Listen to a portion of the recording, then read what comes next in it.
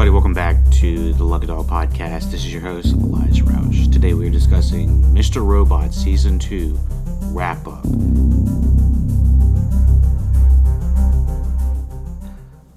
We'll do two sections, spoiler and spoiler-free.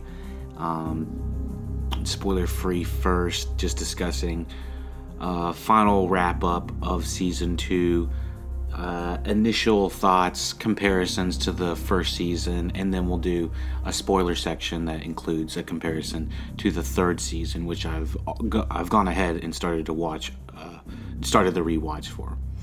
This podcast is sponsored by EliasRoushMedia.com, photo, video, digital media production.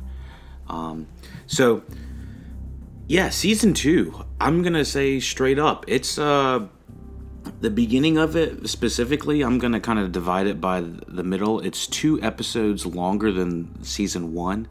It is 12 episodes as opposed to the initial first season, which had 10. And I'll say straight up, it's chonky. It's I think that's what the kids are saying these days. It's chonky. It's thick with 2 C's. You know what I'm saying? Like, there is a lot of material to be mined from season 2 of Mr. Robot. Season 1 has very much this tone of setting up the plot, and introducing you to the characters and moving the plot along, and has very much this balance of having Elliot and us as the viewer learn about his surroundings, the hacking, and the people around him that color his world, like his former boss Gideon, or Tyrell, or someone like Terry Colby. I mean, there's very interesting and dynamic characters in season 1. Season 2 becomes so much more conceptual in the way that it's shot, in the way it's written. And one thing I will probably knock the show a little bit for is that sometimes the camera movements lead it in a way to make it feel like something is maybe more important than it really is. Some people might call that pretentious. I don't want to say that's pretentious. I just say it's good filmmaking. But sometimes Sam Esmail or whoever's deciding what they're going to shoot just decides to shoot certain things specifically and highlight certain things that don't always necessarily feel like they make 100% sense. Specifically, like in season 1, when I talked about the dirty sockets, I believe, the dirty electrical sockets. Like, I still barely know what that means. And there's a lot of imagery throughout season 2 that is similarly focused, such as Hot Carlo, which is one of his quote-unquote tokens throughout season 2. I would have expected you to watch all of season 2 by now. If you're along the ride, you understand what kind of ride we're going on. It's, for season 2, much more quote-unquote conceptual and dreamlike in a way that doesn't always lend itself to a fully realized story that feels 100% satisfying by the end of the season. Season 2 suffers from having an extended amount of episodes, which I don't always necessarily think that having more episodes to your favorite television show is going to make your favorite television show better. If your favorite television show is your favorite television show, it's because they've chosen the select scenes that make sense to have in there and have edited out ones that the directors and people behind the scenes deem that can be saved for behind the scenes or later. The first few episodes of season 2 all revolve around episodes that are well, let me just talk about how it was aired real quick. The first two episodes were aired on the same night, so you got two 41-minute episodes. The first one was 41, second one was 42. So you're getting basically a mini movie's worth for just the first intro of season 2. So after that, it brings them back on schedule for the rest of the 10 episodes. But even then, those first two episodes are 41 minutes and 42 minutes. The third one came in at an hour and 3 minutes. And so the only way that could possibly happen in my mind from the television standpoint is that they made it commercial free, because generally there's about 10 to 15 minutes in an hour's worth of programming. And I know that Mr. Robot has been getting limited commercial interruptions, which are generally nice. So it makes it more or less like the streaming experience and less so much like watching a television show on live television. But the first, so that third episode comes in at an hour. The fourth one comes in an hour 5. And I believe it's around that fourth or fifth episode that I really was feeling the tug and pull of this narrative start to sag in a way that I was like, oh Lord, I remember watching season 2 originally and thinking, this isn't necessarily the most interesting stuff I've seen on Mr. Robot, or on the from the plot standpoint, or even from the main character having interconflict with himself. Interconflict with himself. There is also a season reveal that happens around episode 7, at the end of episode 7, that a lot of people had guessed before me. I had heard podcasts about where they actually thought Elliot was. By now we're gonna talk about spoilers for season 2 thoroughly, and only season 2. So I expect you to have seen all of it.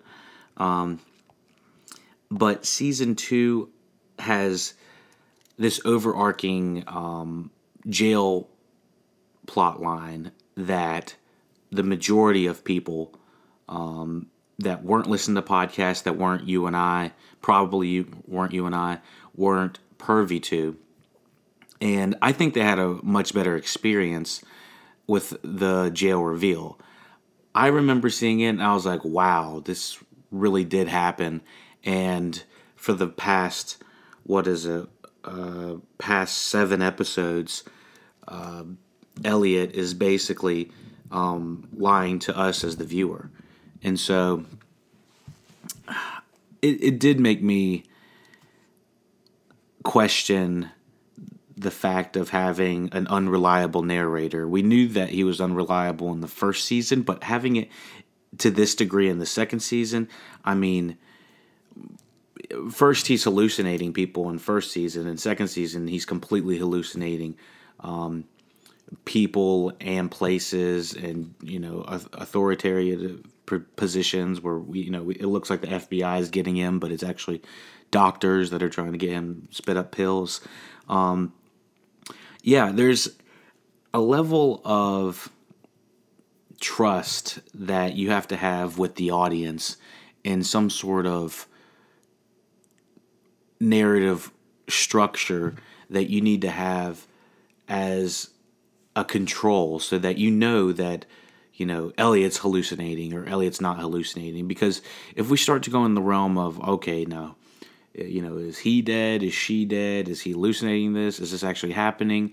And you start questioning yourself to the point of you're at the end of the season and, he's talking about dreaming. Elliot is talking about having dreams and being able to walk outside of dreams. And you're at a point where you could be watching Elliot walk through a dream, talk to dream state people, and as the viewer, we have no way of telling if that's actually true or if it's actually happening, because we are so far down the rabbit hole, or up the giant beanstalk, or just so far in it that we don't have a narrative set way to tell where we are.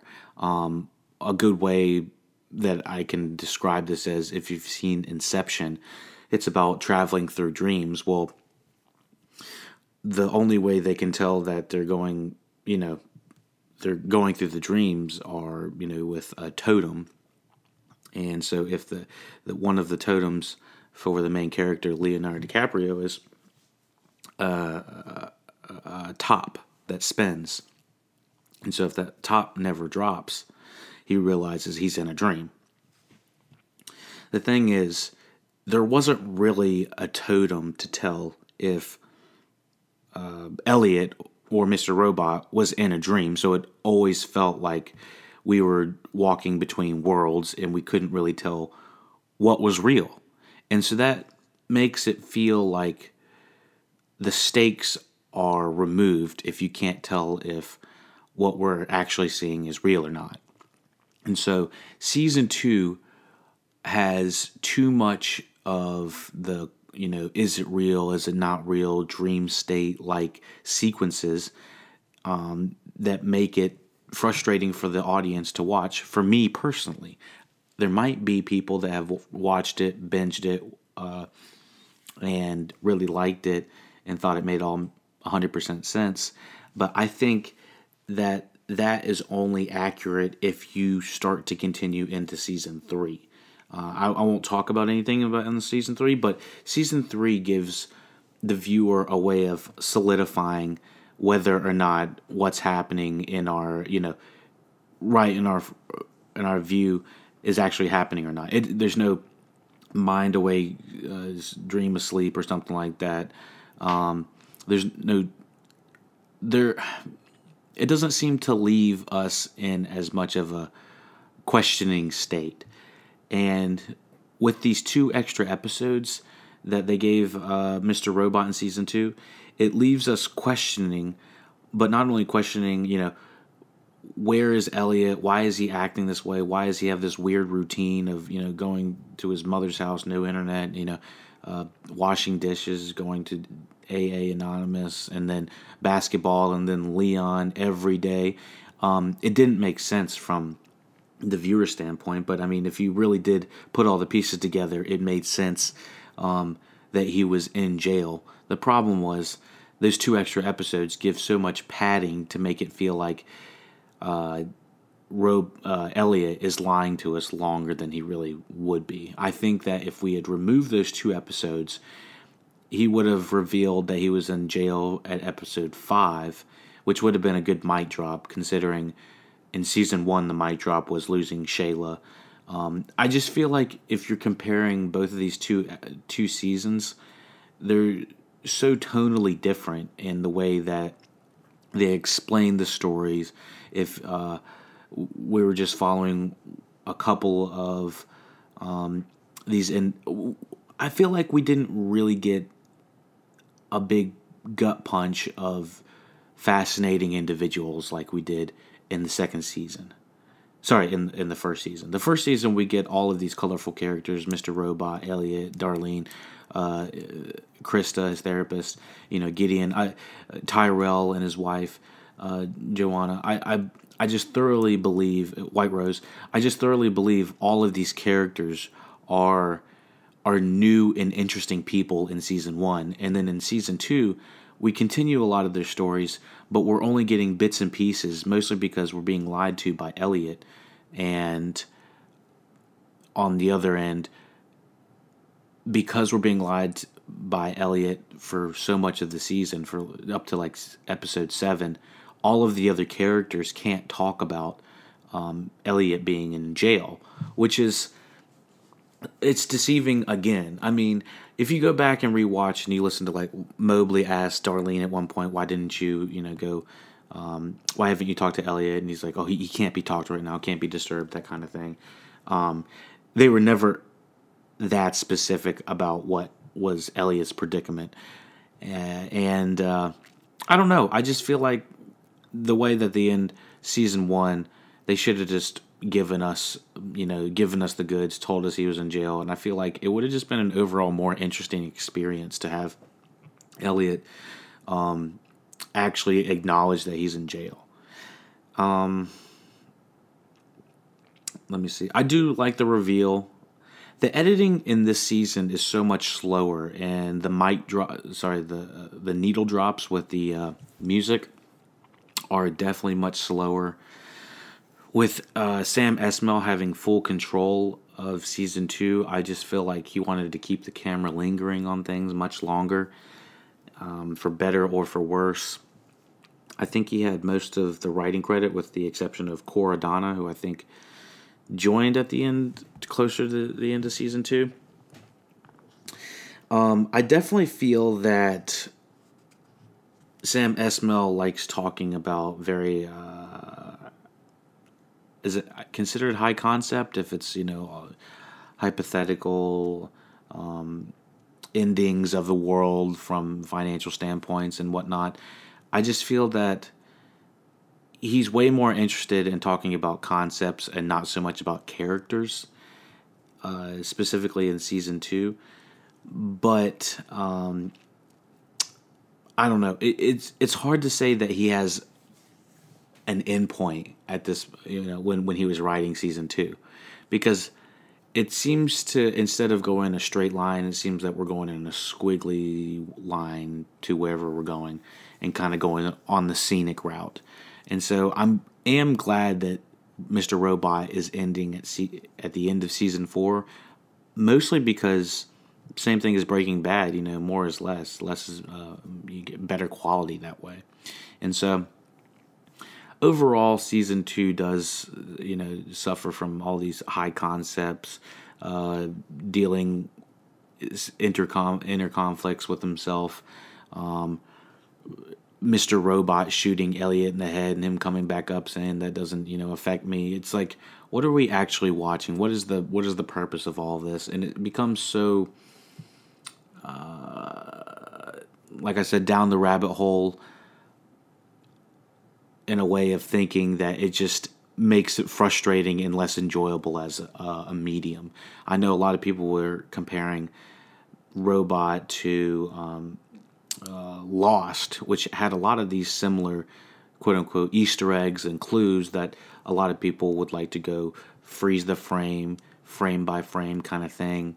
Check out the background, check out Jack's tattoo or something. Same thing with Mr. Robot. People want to know what the paintings in the background mean, and what Tyrell's tie says about him or something. Just very thorough, detailed mythology that can really flesh out a medium. The thing is, it's kind of hard to tell if Sam Esmail is the one controlling all of these, quote unquote, Easter eggs in the background, also directing, also writing. It just seems like a lot for him to have on his back without too much additional help. So that's probably why they got like Cora Donna on there as I think executive producer, or just a producer as well as a writer. But anyways, once we get that reveal of, I think it's around season 7, he tells us, oh, by the way, I've been in jail the whole time and I haven't been at my, mom's place. Almost immediately, he's taken out of the jail, and he's interacting back with, the F Society group and everything, and he ends up. I find him very cold and callous when Cisco is taken out. I feel like he doesn't exactly understand, how big of a deal that is at that point. Let me see. This is weird. Season 1. Oh, what the hell? IMDb has something wrong with the... Oh, wait, I don't know. Ignore that. No, it doesn't. Anyways, honestly, season 2, the majority of the front half, I find Mr. Robot and Elliot's plotline to be very lackluster, and everyone else to be way more interesting. The introduction of Grace Gummer as Dominique Dimpiero is enjoyable. I think she plays an interesting, lonely detective that is obviously introverted and searching for something. I don't know if there's enough on her back to bring in, because she's playing a good guy that's playing one of our favorite guys. She's kind of limited to what she can do. I will say, towards the latter half of the season, I thought she became way more interesting to watch, especially after the shooting happens from China. I think that's in episode 5, Logic Bomb. Let me see what else.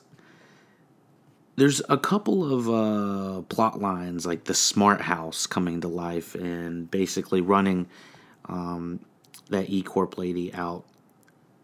Let me see if I can find her. E Corp lady, Susan Jacobs. So I remember seeing that for the first time, and it was absolutely horrifying because of it was the slow burn. It used patience in a way that made it led to it being more terrifying. The majority of season 2, I talk about the editing is kind of elongated, and the scenes are just very long. I mean, Elliot and Robot are playing chess for what feels like 5 minutes in episode 4. So this was one of the times when Susan Jacobs is, running, and then she goes to her house, and then the house is just, the lights are going crazy, the sound is going berserk, the shower is heating up to an intense degree, boiling while she's in the shower, and then it makes it really, the air conditioning's shot all the way down to below freezing, and so the house is basically just attacking back. And we find out from earlier that it's F Society. Later they end up accidentally, well, it's not really accidental.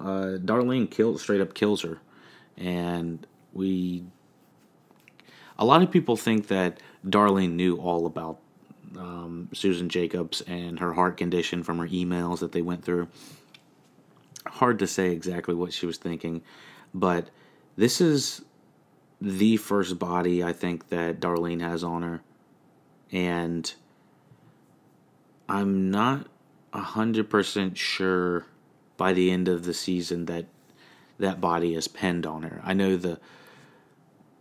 the body is burned in the same place they do. The Susan Jacobs' body is burned in the puppy oven, I believe, which is horrifying. I remember seeing that the first time. It didn't really, strike me the first time how bad it was, but that's just traumatizing. It's straight up like psychopath level of shit. Like I don't even know what to say about that, because it's not so much like fight or flight anymore. I mean, she's going way above and beyond to make sure that Susan Jacobs is taken care of. And I just, from a psychological standpoint, I think it would fuck you up. Anything else that we need to cover from that? Not too much. Tyrell is not in this season all that much, which is disappointing for me personally. He was one of my favorite aspects of season 1. So naturally, I was like, damn it, I wanted him to show up in like so many different scenes. I like Joanna, but the stuff they have her doing is, receiving these presents from Scott Knowles all throughout the season, and it's left in a way like, for the viewer, we're going on like 10 weeks of guessing who these presents are from. And I think somebody in the podcast had guessed it was from Scott Knowles, and I never believed it was from him because I never thought it would make much sense. The sonogram, the pacifier, I think, or baby stuff, I don't know, and a cell phone where he's just calling and breathing on it. It just didn't make much sense for me. I felt like they were writing it in a way that it could be from either Tyrell or Scott. I honestly didn't see what Scott had it in for. I know that it's kind of hard to hard to describe. Joanna specifically is hard to pinpoint because she takes home one of the bartenders that was at the E-Corp party where Mrs. Knowles was taken, was killed. And from there, it looks like she's grooming this guy to be set up to testify against Scott Knowles. But that would mean she knew that Scott Knowles was going to attack her or do something to provoke her to have lawful bounds on him or something like that. It really just doesn't track for me personally. I know that it's like broad, but I feel like the only way that all of this would work is if she knew that Scott was going to attack her all the way in the end of season 2, episode, I think 9, or was it 10? 10 or I don't know. It was toward the latter half of the season. It kind of starts to run all together. But regardless, I don't think it would track. I mean, it was hard to... I don't know. For me personally, I just felt like I was being led on as a viewer, and from having to watch it week to week, it was more frustrating than not. Going back, rewatching it, and kind of analyzing it again, it does... I don't know. It sort of tracks, but I mean, from the plot, I don't know about that. I feel weird about it. I know that it was to get the bartender guy to testify, and it just feels convenient, I guess, for all of that to happen, and a little bit contrived in a way. Although I will say the acting, as usual, phenomenal. The scene between Joanna and Scott. Scott, oh my gosh, it's amazing. It's phenomenal. I will say it was hard to watch that. Scott hit Joanna like hard. He straight up like punches her like I would expect concussion, broken bone. Like her face should have been way more messed up. I mean, it was messed up, but it was not swollen at all. It would be definitely messed up. Let me think. I do remember them showing similar shots of the shoes and the struggle that was happening between Scott Knowles and Joanna, kind of shot similarly as they did with Tyrell and Mrs. Knowles. The shoe struggle and the feet kind of wailing back and forth. I just noticed that they were trying to kind of shoot it in a similar way. I definitely think shooting on top of a skyscraper was much more enticing and not quite as sensual, I guess. But yeah, I don't know. It was a weird scene. It's a weird collection of scenes that end up favoring Joanna towards the end of this season. Also, she introduces a letter for divorce from Tyrell, which I still don't understand because it seemed that she was always on his side. Let me see anything else that we need to cover. Craig Robinson, I didn't really talk about him at the beginning of the season. I'm kind of going all back and forth. And I didn't have time to pick out any scenes specifically. But sorry, there's someone listed as old man at the bar. I don't know. It's always find it funny when they put those adjectives on it. Let me see. Craig Robinson at the beginning of the season. He's a great addition to the cast. I know that I talked about not having a great, list of brand new actors. I will say I love Joey Badass in this. He's fun to watch, and I think he's a pretty good actor, as considering he came from the rap game. I guess that he's trying to get in the act game. But having Craig Robinson there, having this teetering, lovable / sadistic guy was interesting to have on the on the cast. I think his character would have been served better if we would have known that he was working for the prison system. As a matter of fact, I felt when Elliot was being introduced into the jail and having to strip and having to see Craig Robinson and get his fingerprints taken and all this other stuff, I just thought that would have been a way more interesting show to watch, to actually see Elliot to go through these. Excuse me. So anyways, season 2 definitely drops a ton of the social engineering hacking as well as the regular hacking. I mean, the first few episodes, we don't get hardly any hacking in season 2.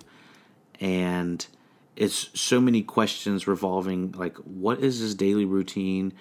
We're learning about, the F Society building possibly being evil, which, that's actually way more interesting. But yeah, all of season 1 was showing how Elliot could socially engineer just about anybody, and he did, regardless if he wanted to or not.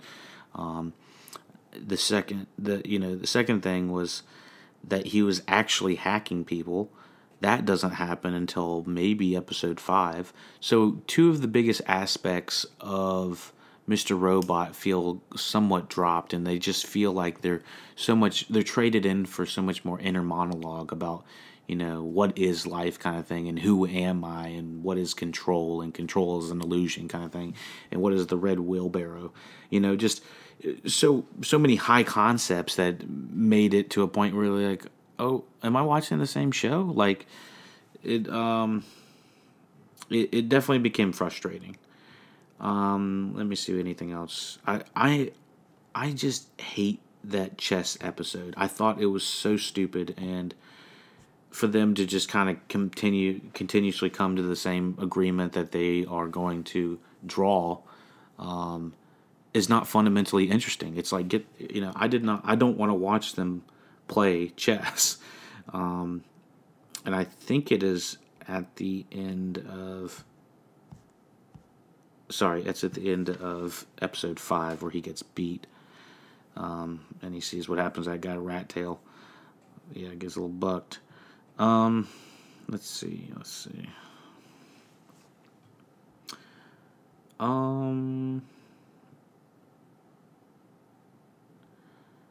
Yeah, the whole Susan Jacobs plotline, we already talked about that. It should be a lot more traumatizing for Darlene, I would assume. We know what happens to Cisco, unfortunately. We definitely see a disconnect of Mr. Robot and Elliot around episode 9. And things just start to get really fucking weird. I mean, they straight up get to the point where he thinks that he's starting to get his life back together, and all of a sudden Mr. Robot is having conversations with other people, and he has no knowledge of it. And so I felt like having this dynamic of, who's in control is very interesting, but it also introduces that troubling concept of like, all right, there's multiple ways that this dual personality thing can work, and if we're going to get shuffled around in it, we need to have our own totem, so that we know, who's in control, what everybody is really seeing. And so that I like some of that. Some of that work. The Joanna and Mr. Robot Elliot scene in episode 10 is really it was intense rewatching it. I remember seeing all that, and this is also when Angela is approached by the people that take her to the White Rose house or whatever to get questioned and ask her if she's ever cried during sex and all of that. And I believe Angela is talking to a mini version of herself or something like that, or it's herself when she's young, which I feel like she would recognize herself if that was her. So anyways, there's a whole like smorgasbord of things that happen toward the latter half of this season. And along with Tyrell coming back sort of coming back, what feels like in a dream state. I mean, Elliot is freaking out the whole time. Tyrell is there and questioning and putting questions in our head. Is he there? Is he really there? And nobody will give us a straight fucking answer. Even through the end of the season, it frustrated me to hell, the fact that it felt like the last 2 episodes could have been a whole dream state and we would have never known. White Rose ends up telling Angela that there's something that can be done about the 5/9 hack and everything can be reversed, which makes it seem like there's a big time loop thing about to happen, but I don't know exactly. I'll say that because of the pacing, because of the questioning, because there's no totem to tell us if we are in real life or if we're in a dream, it becomes so frustrating toward the end of the season to tell what exactly is going on. And including on top of all that, on top of all that, we're questioning whether if what stage 2 is, and we're finding that out at the end of the season 2 finale. And honestly, season 2, I don't know. If you would have taken out those 2 extra episodes, all of this would have been pushed back, and I just feel like we would have had a more condensed season. Less control as an illusion kind of thing, and I don't know. Let me see. When Tyrell comes... Well, let me talk about the one... I'm kind of jumbling all over the place, sorry.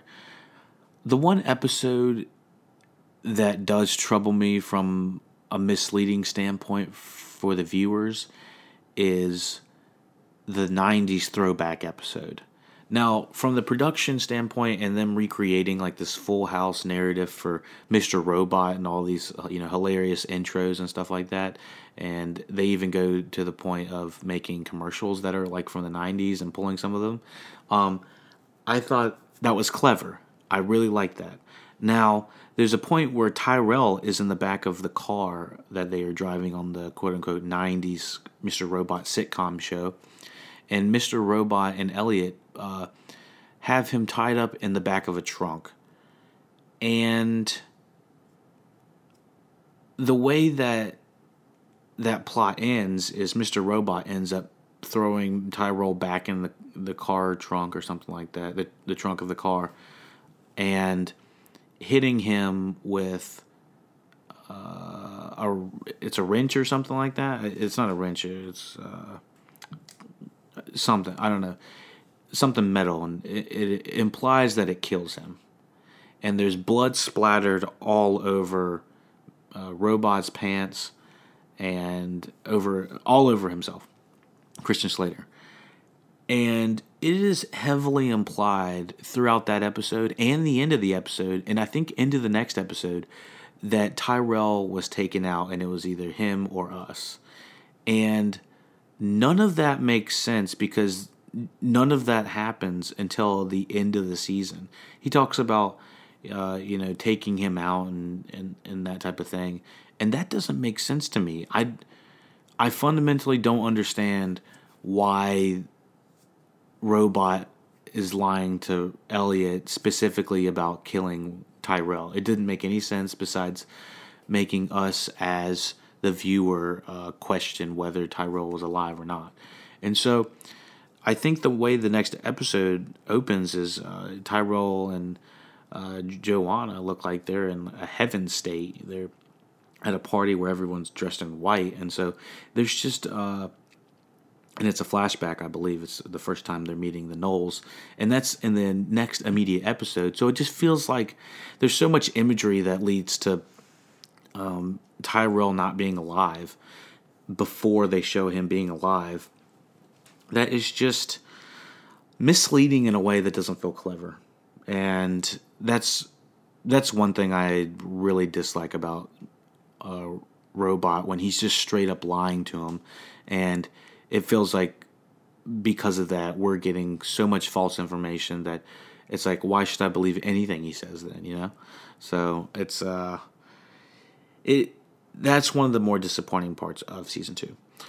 But anyways, let me see if there's anything that we can cover from spoiler free. Let me see. We get the quote with the red wheelbarrow and the chickens from Tyrell, saying that he had gotten that from that saying. It was a poem from his father or something like that. Let me see. Anything else? I think that's really just about it. Yeah, let's hop into spoilers for season 2. So by now, I would have expected you to. Sorry, spoilers for past season 2. So by now, I would have expected you to have watched all of season 1, 2, and 3 completed. As of right now, season 4 has not aired. So we're talking about spoilers for the full first three seasons. Off the top, like I said, this is a fucking chonky ass season. Knowing what Leon ends up having to do. Oh, I think I completely forgot about the White Rose and Price scene at the very end of this season. I don't know. There's not much to say. I mean, just talking about more plans for the hack, if I believe correctly. I can't, I'll have to go back and look. I'll probably add it to the end of season 3 wrap up so that we'll just talk about it then. But anyways, I forgot how limited amount there is of Zhang, of B.D. Wong's character is White Rose. He definitely goes between Zhang and White Rose a lot this season. I believe we only see him as White Rose in season 1, and then in season 3, we only get a few clips of him just like lounging around and maybe explaining at the beginning of season 3. Now I remember. Yes, now I remember. He says that once Elliot has completed the work for them that they need, he will have permission to die, and we kind of get an insight of what they give it, how much they give a shit about Elliot. Although we know what happens at the end of season 3, that Leon ends up coming to the rescue and capping everybody. I will say the addition of Bobby Cannavale in the next season, season 3, is really the injection that this show needed. It needed a quirky, wolf-style actor that was confident and could deliver, not only comedic but also menacing lines in a way that Bobby Cannavale does.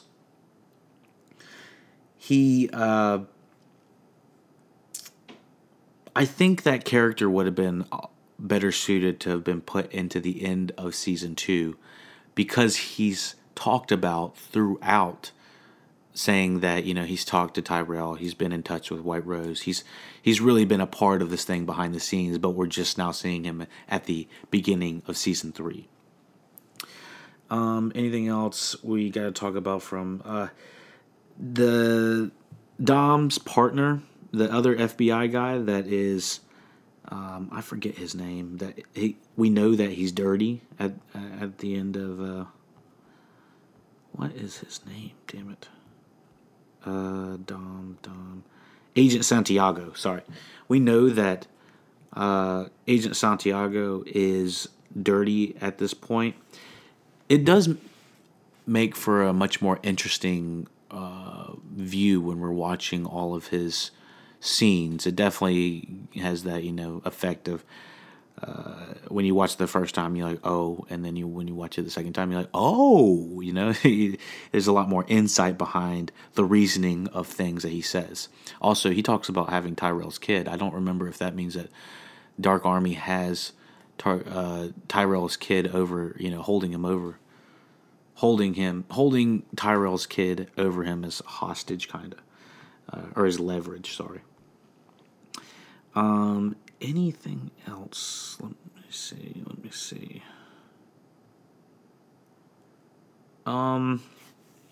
The conversation with White Rose and Angela, I will say, definitely felt much more I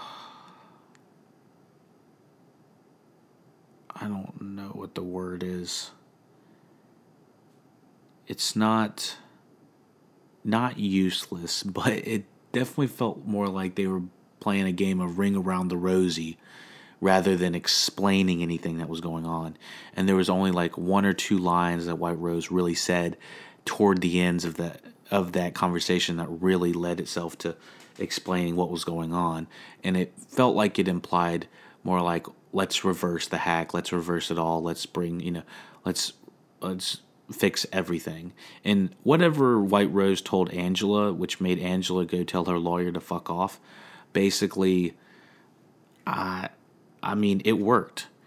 And based on what we know at the end of season 3, no, in the middle of season 3, I think the second or third episode, White Rose tells Price that she's located his precious diamond or whatever, or his precious commodity in his work, which happens to be Angela.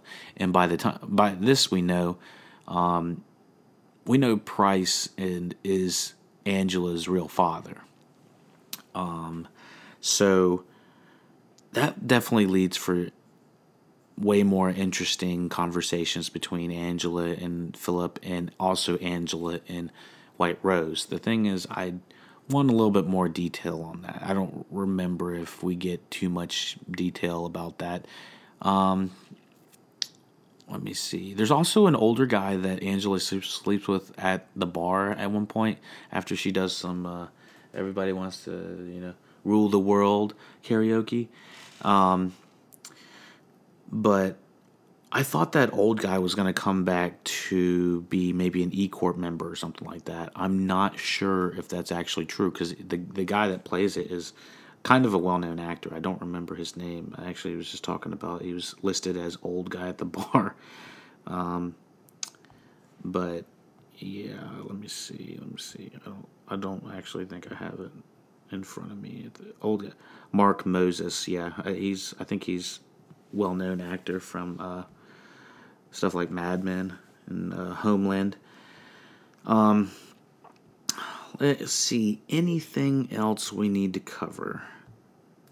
There's really not.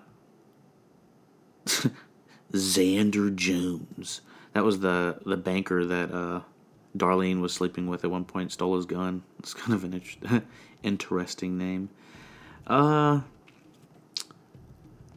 There's so many scenes I feel like I see like 4 out of 5 people are like dead, and I'm like, holy fuck, where's the show going? It definitely blows my mind, but the death count, the kill count.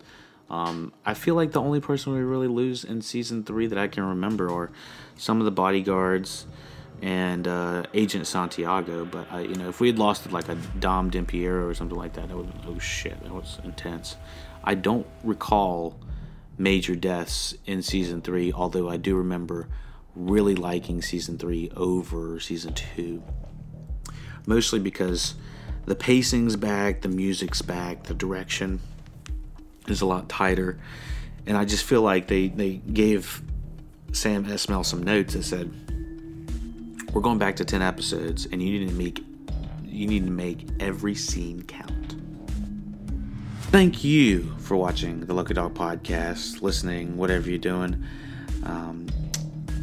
We are going to come out with the Mr. Robot Season 3 wrap-up coming up soon, and gearing up for Mr. Robot, the finale, final season, Season 4. And I haven't exactly decided if we're going to cover it week by week. I don't know if that's feasible at this point, but if we get enough feedback and everyone's enjoying it, then yeah, then we'll take a look at it, and we'll get back to you on it. Thank you for listening to the Lucky Dog Podcast. PayPal.me/LuckyDogPodcast for all donations. Check out all the Instagrams, Facebook groups, Twitch pages. All the links are down below. Thank you for listening to the Lucky Dog Podcast. This podcast is sponsored by EliasRauschMedia.com. Photo, video, digital media production. EliasRauschMedia.com. Thank you for listening to the Lucky Dog Podcast, and take it easy.